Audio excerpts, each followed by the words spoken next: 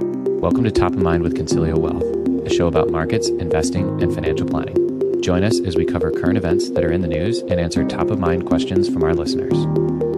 This podcast is for informational purposes only and does not constitute investment advice. This audio may contain statements that may be deemed as forward-looking.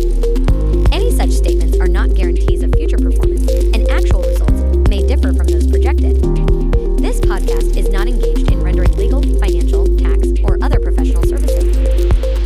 Welcome, everyone, to episode 41 of Top of Mind with Concilio Wealth. Today is Friday, January 26th, 9:12 Pacific time. And Hao and I are back to discuss what's going on in the news, as well as some interesting things that we thought we've experienced personally in the last couple of weeks. Hao, I am sick. Our son's been out of school all week. We tried to bring him yesterday. He made it about half the day, and they kicked him out because he had a rash on his body. So it's just been a week. It's been a week. But I'm here because the show must go on for the podcast. So nothing can stand in our way. Okay, today's episode, we're going to talk about a special CD rate that I got on my Marcus account. And I've talked about this a little bit in the past, so got an interesting email from them. Remember that 529 plan that I started a while back? I guess that was like 2021. Well, it's up.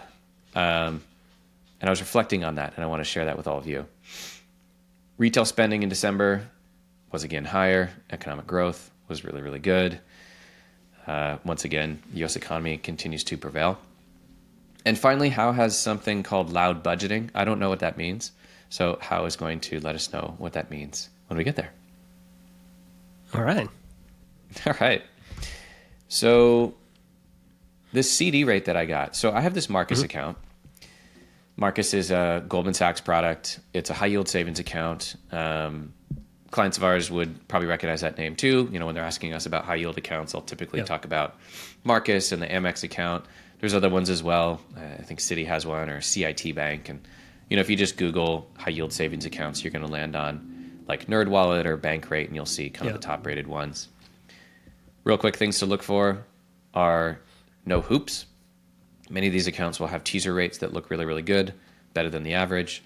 But the hoops But are on the first $500 or something like that, right? on the first $500, or they're trying to get you to switch all your banking over. Yeah. So like make your direct deposit there, or make 2 debit card transactions a month, or that kind of thing. So just have an eye for that. My bias in these is just towards the ones that are simple.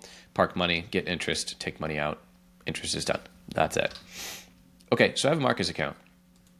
And I got an email earlier this week that says, special term, boost your savings. 14-month CD at 5.4%. Now, for context, my current rate on this account is 4.5%, just on money that's sitting in the savings account. So 5.4 is a nice bump, right? It's almost 1%. And it's locked for 14 months. Says, lock this competitive fixed rate today and enjoy a guaranteed return. Offer expires 4/17/2024, $500 minimum. And the APY may be changed before the CD is open and funded. Hao, what's your take on this? What are the banks trying to do by offering a higher rate and locking for 14 months?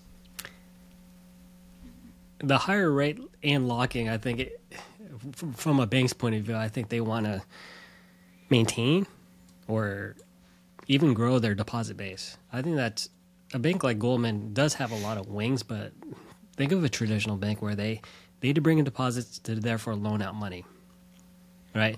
So it really depends on the bank's business on the back end, meaning what are they doing with that money? Are they seeing an influx of auto loan requests or mortgage requests? Maybe not with these high rates, but that's why you would need that capital, because you can't lend out money you don't have in the form of deposit, right?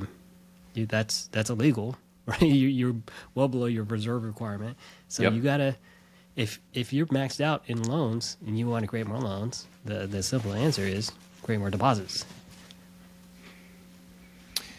So my theory is that the banks are essentially trying to prevent a small run on their bank, and that they're betting on the fact that the Fed will lower short-term interest rates faster than long-term interest rates actually come down.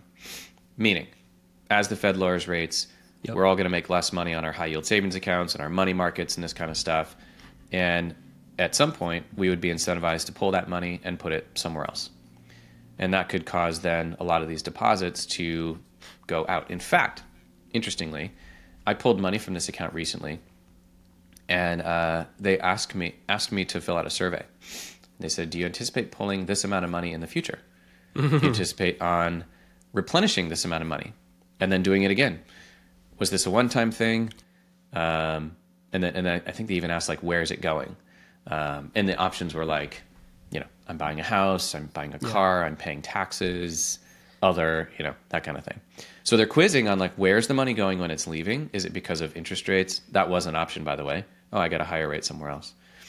So I think that they're betting on the fact that their money is a flight risk as the Fed lowers rates, and they're trying to lock it for 14 months because where's this money going? This money is ultimately guaranteeing their ability to do consumer credit, say car loans, credit cards, those kinds of things, which they're betting on that interest continuing to be higher and more profitable. Therefore, I need my savings deposits to continue to offer those, those credit extensions. That's my theory. That makes sense, and it kind of runs counter to what we've been saying, where banks want to lock in lower rates for the longest possible time, right? Because they don't want to be paying 5% because they have in turn make 7% off of the corresponding loan to even break even sometimes, right? Yeah. This sounds plausible. We don't know yet, but again, we won't know Goldman's tactic there because bank reserves, especially in Goldman's case, because they have equity risk in there, they have fixed income risk, they have deposit risk. So they might be shoring something else up that they know they could get a better return on, for all I know. Pretty complicated bank relative to a regional bank or even I want to say Wells Fargo or Bank of America, but they're trying to push towards the Goldman type of investment banking model where their book is getting more complicated. So, yeah, it sounds counterintuitive, but the fact that they're offering that high of a rate with a lock-in, and I would probably look for what's called the call provision, where they say, hey, after 4 months, we have the right to give you your money back and stop paying you interest. Yeah, when I looked at this, there wasn't a call provision. Yeah. Let me so there check must be it something again. else that they're needing that money for. Because there's a little, let's see, $500 minimum, lock in this rate, 10-day CD rate guarantee. So this is as of January 22nd, just a couple days ago. Penalties that may reduce the CD earnings are withdrawal prior to maturity. I don't believe there's a call feature on this. Yeah. So pretty rare instance now, because I did check inventory, and a lot of CDs are paying about 4.5%. That's a big drop off since the last time we brought up CD rates here on this episode or this podcast. Yeah. So I think they're trying to get out ahead of it, right? Because if they start seeing deposits go, then they have to hold their rate or even raise their rate to try to incent money to stay. I think they're trying to get out ahead of it by offering these CDs. Yeah. And then they can just plan too. It's like, hey, I know I've got money for 12 to 14 months. And if rates go down, who's going to break it? Who's going to pull their money before 14 months? Nobody. No. Yeah. I guess people that need the money, but. Yeah, well, again, I think there's a lot of people who are still sitting on traditional savings account that's yielding, less than 0.25%. Yeah. Because they don't look at interest rates or care to move their money around. Yeah.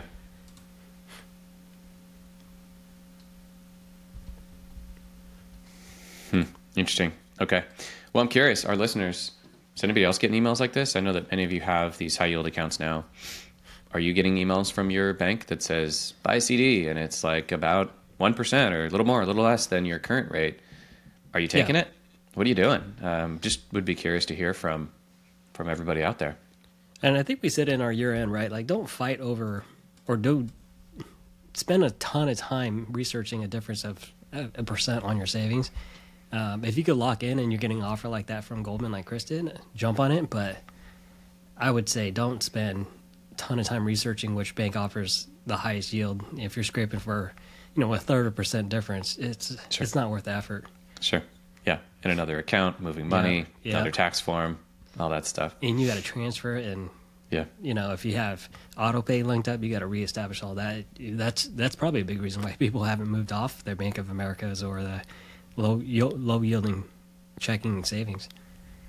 Because it's so interrelated to everything, right?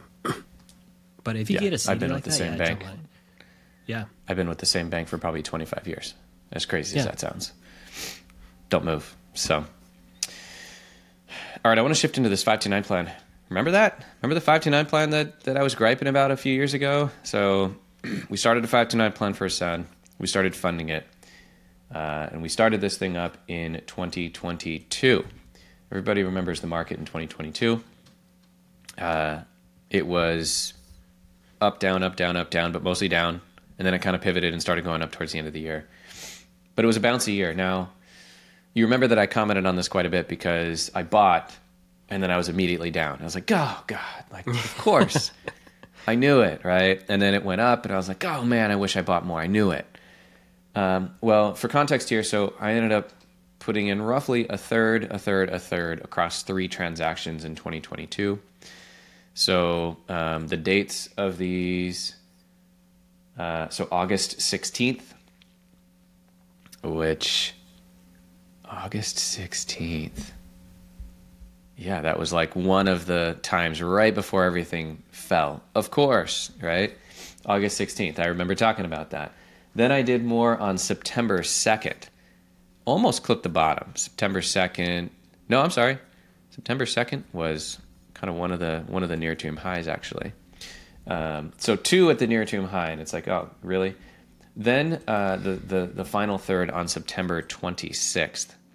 September 26th was almost the bottom. It looks like things bottomed on 10/1/2022, a little bit lower on 10/15/2022. Yeah. So darn close.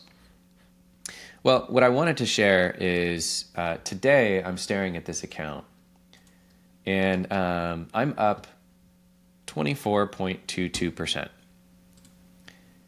And the only thing that I'm wishing is that I put in more money. Mm-hmm. And so I was just reflecting on that, right? Because I don't know that I've ever opened an account before and put in kind of a sum of money and then just let it sit. Like, I'll put in money, I'll trade something, I'll buy something, or I'll put it into our model portfolios and the company manages it, or, and then I kind of admittedly lose track of that specific investment, right? But this went into one thing across those 3 purchases, and I'm up 24.22%. Man, why didn't I do more? Yeah, so this was the best feedback that I've gotten for your story, your personal story. Everyone loved that. You're pining over, what came out to be literal days difference. Yeah. The market was, again, to go back to 2022, the market was moving. Like, it was not a fun time to invest. Turns out the bottom was that June, but it doesn't mean that we had ups and downs. I think the feedback that I got was you're kind of like everyone else, where I wonder how many people invested all their investable dollars at once and then never look back. Mm-hmm. I know that's like the common advice, but who does that? Like who has the guts to do that? Well, and my theory was we'll contribute to this over time consistently. So it's not all our money. Yeah. But also what we tell clients if they had a lump sum of money is either go all in now. Yeah, we say time in the markets, right? Or put in 50% now and do the other 50% over like 2 to 6 weeks. Interestingly, we're all trained to dollar cost average to fund it. We all do it with our 401ks. We all do it with monthly investments. But I encourage everybody to Google dollar cost averaging versus lump sum investing. What you'll find is that lump sum investing always outperforms unless you perfectly time the top and you perfectly bought at the top. Yep. And that's because you're in longer, you got more dividends. Generally, the market goes up. So I knew that, and I wanted to get all the money in on, in a relative short period. And then, when the market fell, I did what, we tell any of our clients would do, and I bought more. So anyway, I just wanted to share that with everyone. I thought that was helpful, or I hope that's helpful. Just a personal reflection on like, man, isn't that true for all of us? Like, whenever you make money on something, don't you always wish you bought more? Yeah. Like but when I COVID, will flip it on you. yeah. Yeah, go ahead. Finish your thought. Okay, last thought was when the markets tanked in COVID, I remember that we sent out a call for cash email to all our clients. Yeah. I put in money to my own accounts personally. We all did fantastic on that. Right? We know it'll be okay over time. And, that was probably one of the best investments I've ever made in my life because I bought it. It was low. the scariest in the moment, though, too. Trust the process, though, Yeah. Yeah. So if I'm going to flip that on you. So let's say 2023 was pretty bad. Like it was another 10% down after a 20% down 2022. Would you be saying the same thing? What would your level of regret be with those summer dollars in 22 now if things went according to the way everyone expected? To be fair, you invested because our internal outlook was pretty tepid and somewhat negative. We were still holding out hope, somewhat optimistic, but we weren't screaming 26% in the S&P at all, right? Nobody was, yeah. So if 23 was the way we expected, how I know it's kind of hard to go in the alternate reality, but how would you react versus now? So what I like to keep as a mindset is if you made an investment and or if the market is lower, the mindset is you have the opportunity to buy at a price that is lower than it was in history with money that you didn't have back then, right? Because we all earn money like a paycheck, right, over time. And so if markets go down, that's my opportunity to buy back, a year ago or 2 years ago. And that's when we sent out that email when the markets crashed in COVID. We said, look, the markets have retraced to, I don't remember what it was, 2015 levels or 2016 levels or something. We're like, we don't know where the bottom is, but if I could buy more in 2015, I would do it. Knowing what I know That's now. good perspective, yeah. And so that's what I think about when things go down is I have the opportunity to buy at yesterday's prices with money that I didn't have yesterday, but I have it today.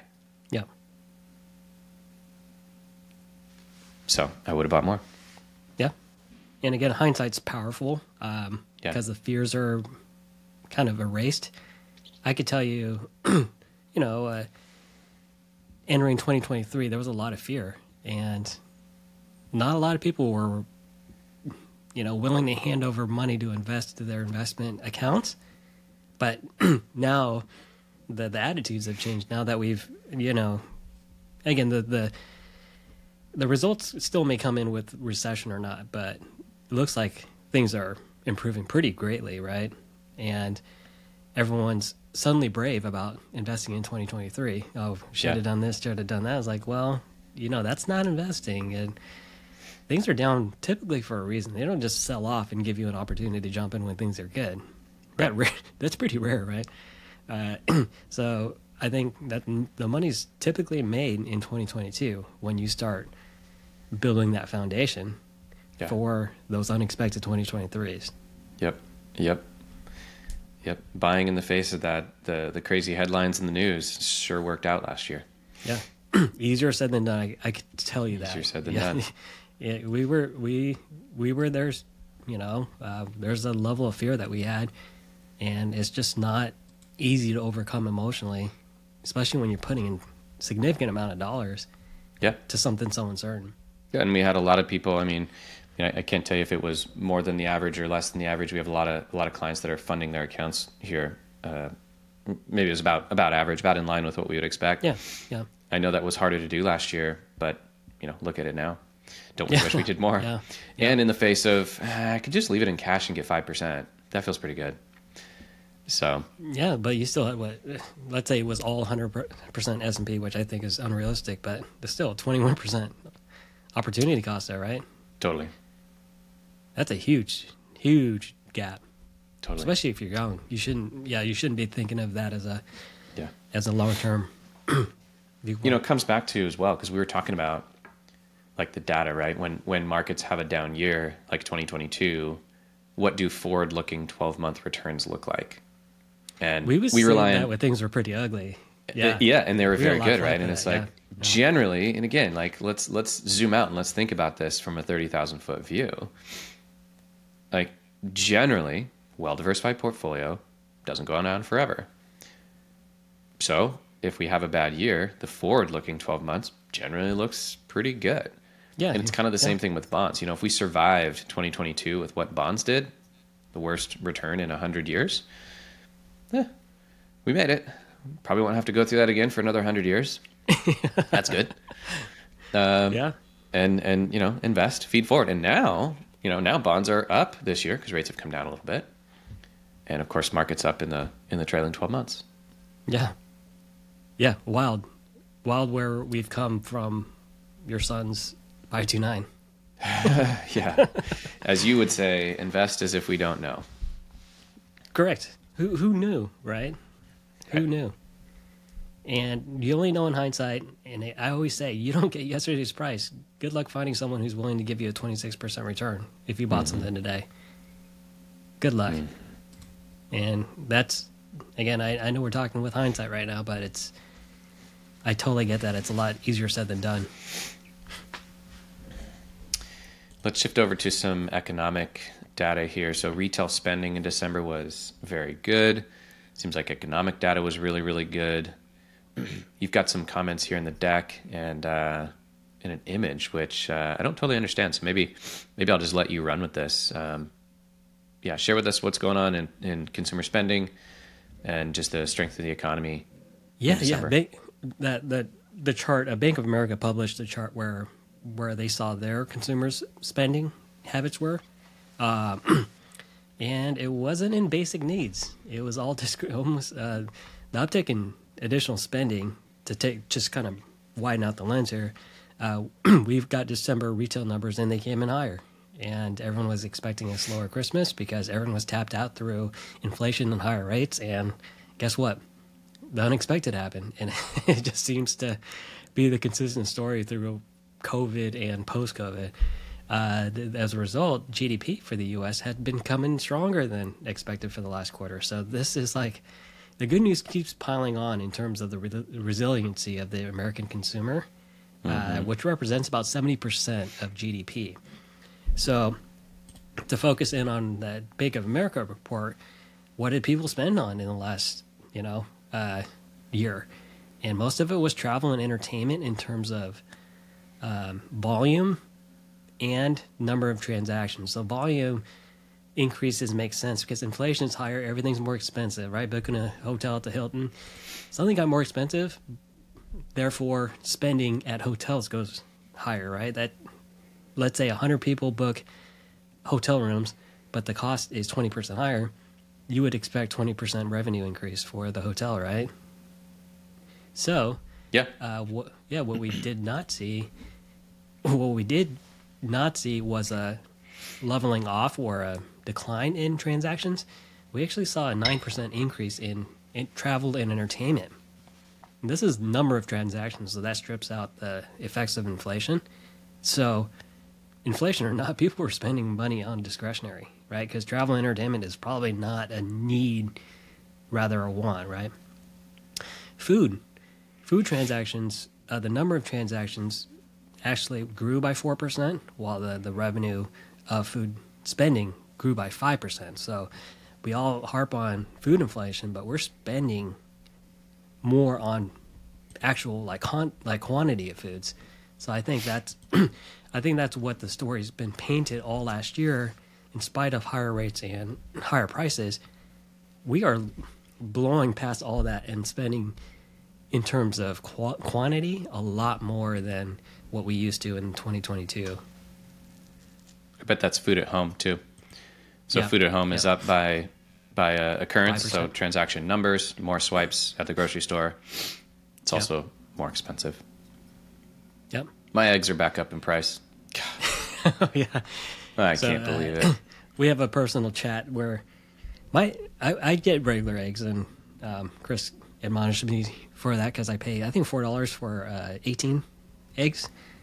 Dude, you don't want to be putting those eggs in your body. I'm telling you. I think he pays $13 for 12. Is it $13 for 12 dozen or 18? It's for 18. It's for What kind of 18. eggs are these Yeah. that you're buying? That seems so high.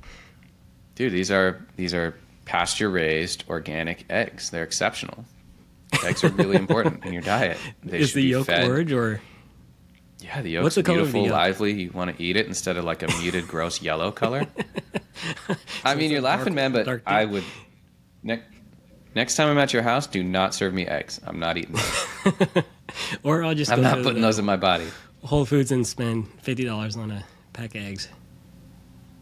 I mean, if you bought So- enough of them, you could spend $50 on them. So Anyway, they depending went from on- $11.50 to 13, right? to $12.99, which is just like atrocious. But we're seeing nationwide God. charts of eggs come down from that, the avian flu drama last year. Which Can everybody email me if average- you're buying the same eggs as I am? I know everybody is. Just how's this is from Vital I think you're- Farms. Vital Farms. I'm looking up the stock right now. I'm sure they're crushing it on profits. Maybe I should buy some. They're down 2.5% today. Let's see. You said Vital Farms? Yeah, Vital Farms. Okay. They're publicly traded. Anyway, sorry, I interrupted you. You got me down the egg train again. So Well, I just think it's crazy to spend that much on eggs. But we look at nationwide average charts, and the cost of a dozen eggs nationwide is just like $3. I'm in California, so we pay about $4 but it is for 18, so that it might average out to the nationwide average. So $4 $13 for $13. where are you for a buying dozen these eggs. eggs? Costco? We sometimes Costco, yeah. So the price is going to vary because it's by the pallet. So I didn't do yeah, the that's math on right. how Yeah, much- Costco's got like a lot of eggs. yeah. So yeah. Let us know if you're spending. You could beat Chris's record in egg buying. You are. You can admit it. You can email me. Everybody knows you're buying these 18 packs of pasture-raised eggs. That's good. so expensive. Once you do it, you won't go back. Yeah. Just one time, Hal. Go buy those. Crack one in the pan, and then crack one of your $4 eggs in the pan, and tell me which Yeah. one you actually want to eat. Just do it, and send me a picture. All right. Yeah. My neighbors do give us. Sometimes they stopped recently, but both neighbors on the sides of us have chicken coops, and sometimes they give us eggs, and that's why I'm familiar with the deep orange yolk versus the store bought See, pale yellow. pasture-raised eggs on pasture in Sacramento. Yeah. Out in the open tastes the same. field, they're It tastes running the same around. way. You know that free range means like they're just all in a huge factory. Like they're Yeah. just not in a little cage. Like They just have a foot. It's bad Yeah, a foot. advertisement. Yeah. Yeah. All right. My hens It's have really I weird think it's rabbit 103 hole. square feet each. It's really good. Really? It's really good. That's We more want than chickens, by the way. So That's bigger than my house. You're It's going to not get bigger than chickens your for house. your How? property? we want to, because Okay. egg prices keep going up. Man, can't afford these things. I think it's cheaper to buy a chicken. You know? Yeah. You could have bought 17 chickens in this year alone, and it's only 26 days I in. think we could. I mean, how much is it? How much is a hen for- Well, you think about the feed and the coop, right? Because you can't have chickens roaming around. They're going to fly to neighbors' yards. egg laying? which- This is which according to happened to us. Google. Egg laying hens run between $20 and $50. Oh, That's yeah, it? you would save a boatload if you did that. Even Let's if you see. paid And the upper speaking end. of running, okay, we would need a coop. You can buy a coop Yep. for as little as $160. Okay, so let's say that cost me, $200. I don't know, and then $50, and we probably need like 2 of these, right? So okay, so let's round here. So for $400, I don't know what you feed them though. Chicken feed. So for $400, chicken feed. Yes, thank you. But how many eggs do you consume a week? Is it the 18? Yeah, we So- eat a lot of. We probably eat 5 eggs a day. So 13. So you're spending $52 a month. When you put it that way. Okay, so 31 cartons of eggs is my break even. And so I said 5 eggs a day. So 5 eggs Yeah. a day, 18 divided by 5 is 3.6. So what? In like 10 weeks, I break even? That's wild. But again, there's other costs, right? The time and effort to take care of the chickens, right? I don't know if you have coyotes Yeah. out there. I doubt you do, but there's predators, there's maintenance, there's chicken poop everywhere on your property, right? Oh. I don't need that. Yeah. One of my neighbor's Let's see, chickens so- flew over the fence, and we had to chase the chicken down like I was Rocky. You know how hard it is to chase a chicken? And They're fast, you pick right? a live chicken up. Yeah, picking a live chicken up, they like surprisingly strong. But the neighbor showed me how to finally corner one and grab it. It's happened a couple times. So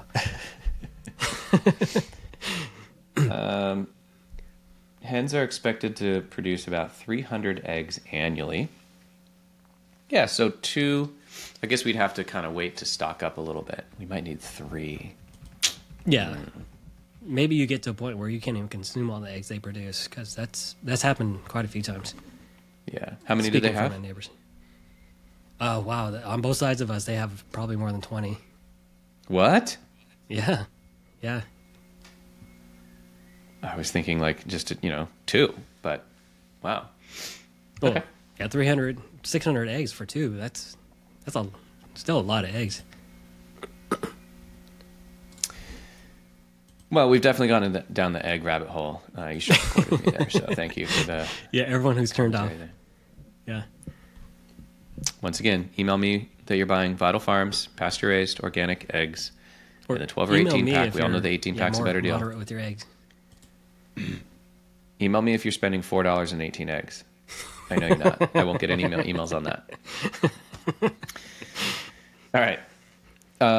Anything else on this consumer spending thing? I think this is super interesting here. What you're talking about. Yeah. So again, this kind of leads into the vibes of the recession, right? People think things are bad, and their wallets aren't showing that at all. Maybe it's a small percentage that's overspending that's making up for everyone else. I doubt that, especially with the numbers we're seeing. It's a collective we, where we are overbuying. We're buying more, or we're booking more, or we're traveling more. Whatever the case is, we're spending a lot more, and that's even adjusting for inflation. Consumer confidence has jumped a significant amount too. Yeah, And we were big talking in jump. June. Yeah, so it was at a lower than '08. Remember that? Which I think is crazy. Crazy. That's one of the stupid. Like, anyone who's filled out that survey during that needs to get kicked off the survey. I wanted to tell you, I got an email and I was so You excited. finally got a survey? No, I thought it was. I got an email from this. It was the census, and I was like, nah, the census doesn't seem right. So I clicked on it, and it was much more just around like how many people are in your household, how many people under 12, that kind of thing. But I really wanted to answer the economic questions, but Yeah. they weren't there. So I actually just didn't complete the survey because Yeah. that's what I wanted to do. Anyway, consumer confidence bottomed at around 50 June of 2022, which is just insane. For context, it was like 55 November of 2008. So people felt worse in June of 2022 than they did in November of 2008. Yeah. Wild. And today it's all the way up at around 70, which likely plays a role in spending. I think, for much of the year we were talking about this revenge spending, like, we're going to go into recession. I'm just going to buy now because I won't be able to buy later. Now people are actually feeling pretty darn good. And a lot of that is credit to inflation coming down, Yeah, and gas prices too, because you could see. which is a big part. Yeah. Yeah, they're inverse of it, one another. And again, we've been saying your mood shouldn't swing with gas prices. I Mine get does. that it sucks, but yeah, it's And egg prices. Gas Yeah. prices and egg prices. Those are two things that swing my mood. But really, I mean, gas, like, because you fill a tank and it's like a lot of money. And it's painful. so Yeah. it's painful. Hmm. I get it, but again, I don't get that it was 2008 levels, 2008 below 2008 levels. I know gas prices were really cheap in 2008 because there was no demand. Like everything Yeah. ground to a halt. And again, I look at things from typically an economic lens. Let's shift over to, so you talked about loud budgeting. I don't know what that means. So what does loud budgeting mean? Yeah, it's a TikTok trend, so I don't know how much life this has. But this is kind of in stark contrast with the spending that we're seeing from Bank of America. Loud budgeting means it's people saying, I can't afford to do this. I can't afford to go out with my friends, and telling them versus coming up with an excuse, right? You're being open about your finances and your budgeting, where it is in stark contrast for the way we've been raised for all these generations, where money topics, personal money topics, have been taboo. And I think loud budgeting is trying to shift that, where I'm open not just to my family, but to my friends, that I can't afford this, or I value this more than that. Meaning, I value Starbucks coffee daily more than gym memberships, right? So if you're spending $200 a month at a gym, or $200 a month in coffee, who's to judge you, right? I hope this sticks. I doubt it will, because it seems like TikTok trends seems to last a week. But the previous trend was, like an explanation of budgeting. So if I bought a $5,000 purse and I use it 500 times, the cost of that purse ends up being, $100 per use, or something stupid like that, where it's like a justification of luxury goods, where that was a trend just a few months ago. So that's why I'm not convinced that this will stick. But I think there's some real good at the heart of this, where if you're trying to change the dogma of, I'm not going to talk about finances, or come up with some lame excuse that I can't afford to go out with my friends, rather than just tell them I can't afford to go, to this luxury dinner with you guys, because you go twice a month, and it's a $500 tab every single time. We get that it's more likely the minority there, because the data in terms of actual spending, like what people are saying versus what people are doing, it's still in contrast of what's happening, right? Like the number of transactions is so high that someone's lying. And I'm pretty sure it's these loud budgeters who are saying they can't afford things, but they're probably going out and spending it in other places. Well, it's interesting because the B of A study is, I'm trying to read the fine print here, but I am assuming that it's much more national, different age bands, probably people that are older. We do know that TikTok tends to skew on the younger side. And so it's really a window into what young people are doing. And I'll just read this here. So it says, the loud budgeting trend encourages consumers to take control of their finances and be vocal about making money-conscious decisions, rather than modeling purchase decisions after celebrities and their bottomless pockets. I think that's super interesting, right? Because to keep up, it's like, I need $1,000 car payment. I need to go get, my shoes need to be white everywhere I go, that kind of stuff, right? And that costs a lot of money. Yeah. So it's not the I don't have enough, it's the I don't want to spend. And so that's kind of the other I think tweak here. So it's I can't afford it, but it's also like I don't want to go spend money on that. It's less about keeping up with the Joneses, as they would say, and more about making conscious decisions. To me, I think that's so empowering, where you're saying, well, my neighbor drives a Mercedes. I suddenly could care less, right? Versus previously, well, I need to get a Mercedes to keep up with them. Yeah. Right? I think it's interesting. Every Morgan Housel talks about this in his book, The Psychology of Money. The goalpost. For everybody's... Right? Say again? Go ahead. Sorry. No, sorry. What were you saying? Well, he was mentioning people tend to move their goalposts further and further out the more and more money they make. So their expectations go up in terms of their actual reality, and their expectations are always out of reach of the reality. And, you could see $400,000 earners are perpetually unhappy because their expectations are so sky high. So also true, and actually I was going a slightly different direction there, but that's really good perspective, right? I think for the TikTok world, they might be associating themselves with that $400,000 earner, frankly, the $8 million earner who's a celebrity, right? Which is like totally different. And trying to compare themselves to that person. Where I was going was, it's shown that over history, the environment that we grew up in and what we experienced as we grew up has more of an impact on us than what we are taught. And so people that grew up in a super high inflation environment, when we went through and are kind of still going through it now, higher inflation, they're panicked. Versus people that grew up in incredibly low inflation environment, they don't know anything about inflation, and inflation going up is like, whatever. People that remember gas lines, they're that's imprinted in their brain. And so throughout all times of economic history, we all have these imprints. So obviously, we know some of the data with like millennials and the people that graduated in, 2008, 2009 into one of the worst job markets ever. Or even right before then got hired and then immediately got laid off, couldn't find a job.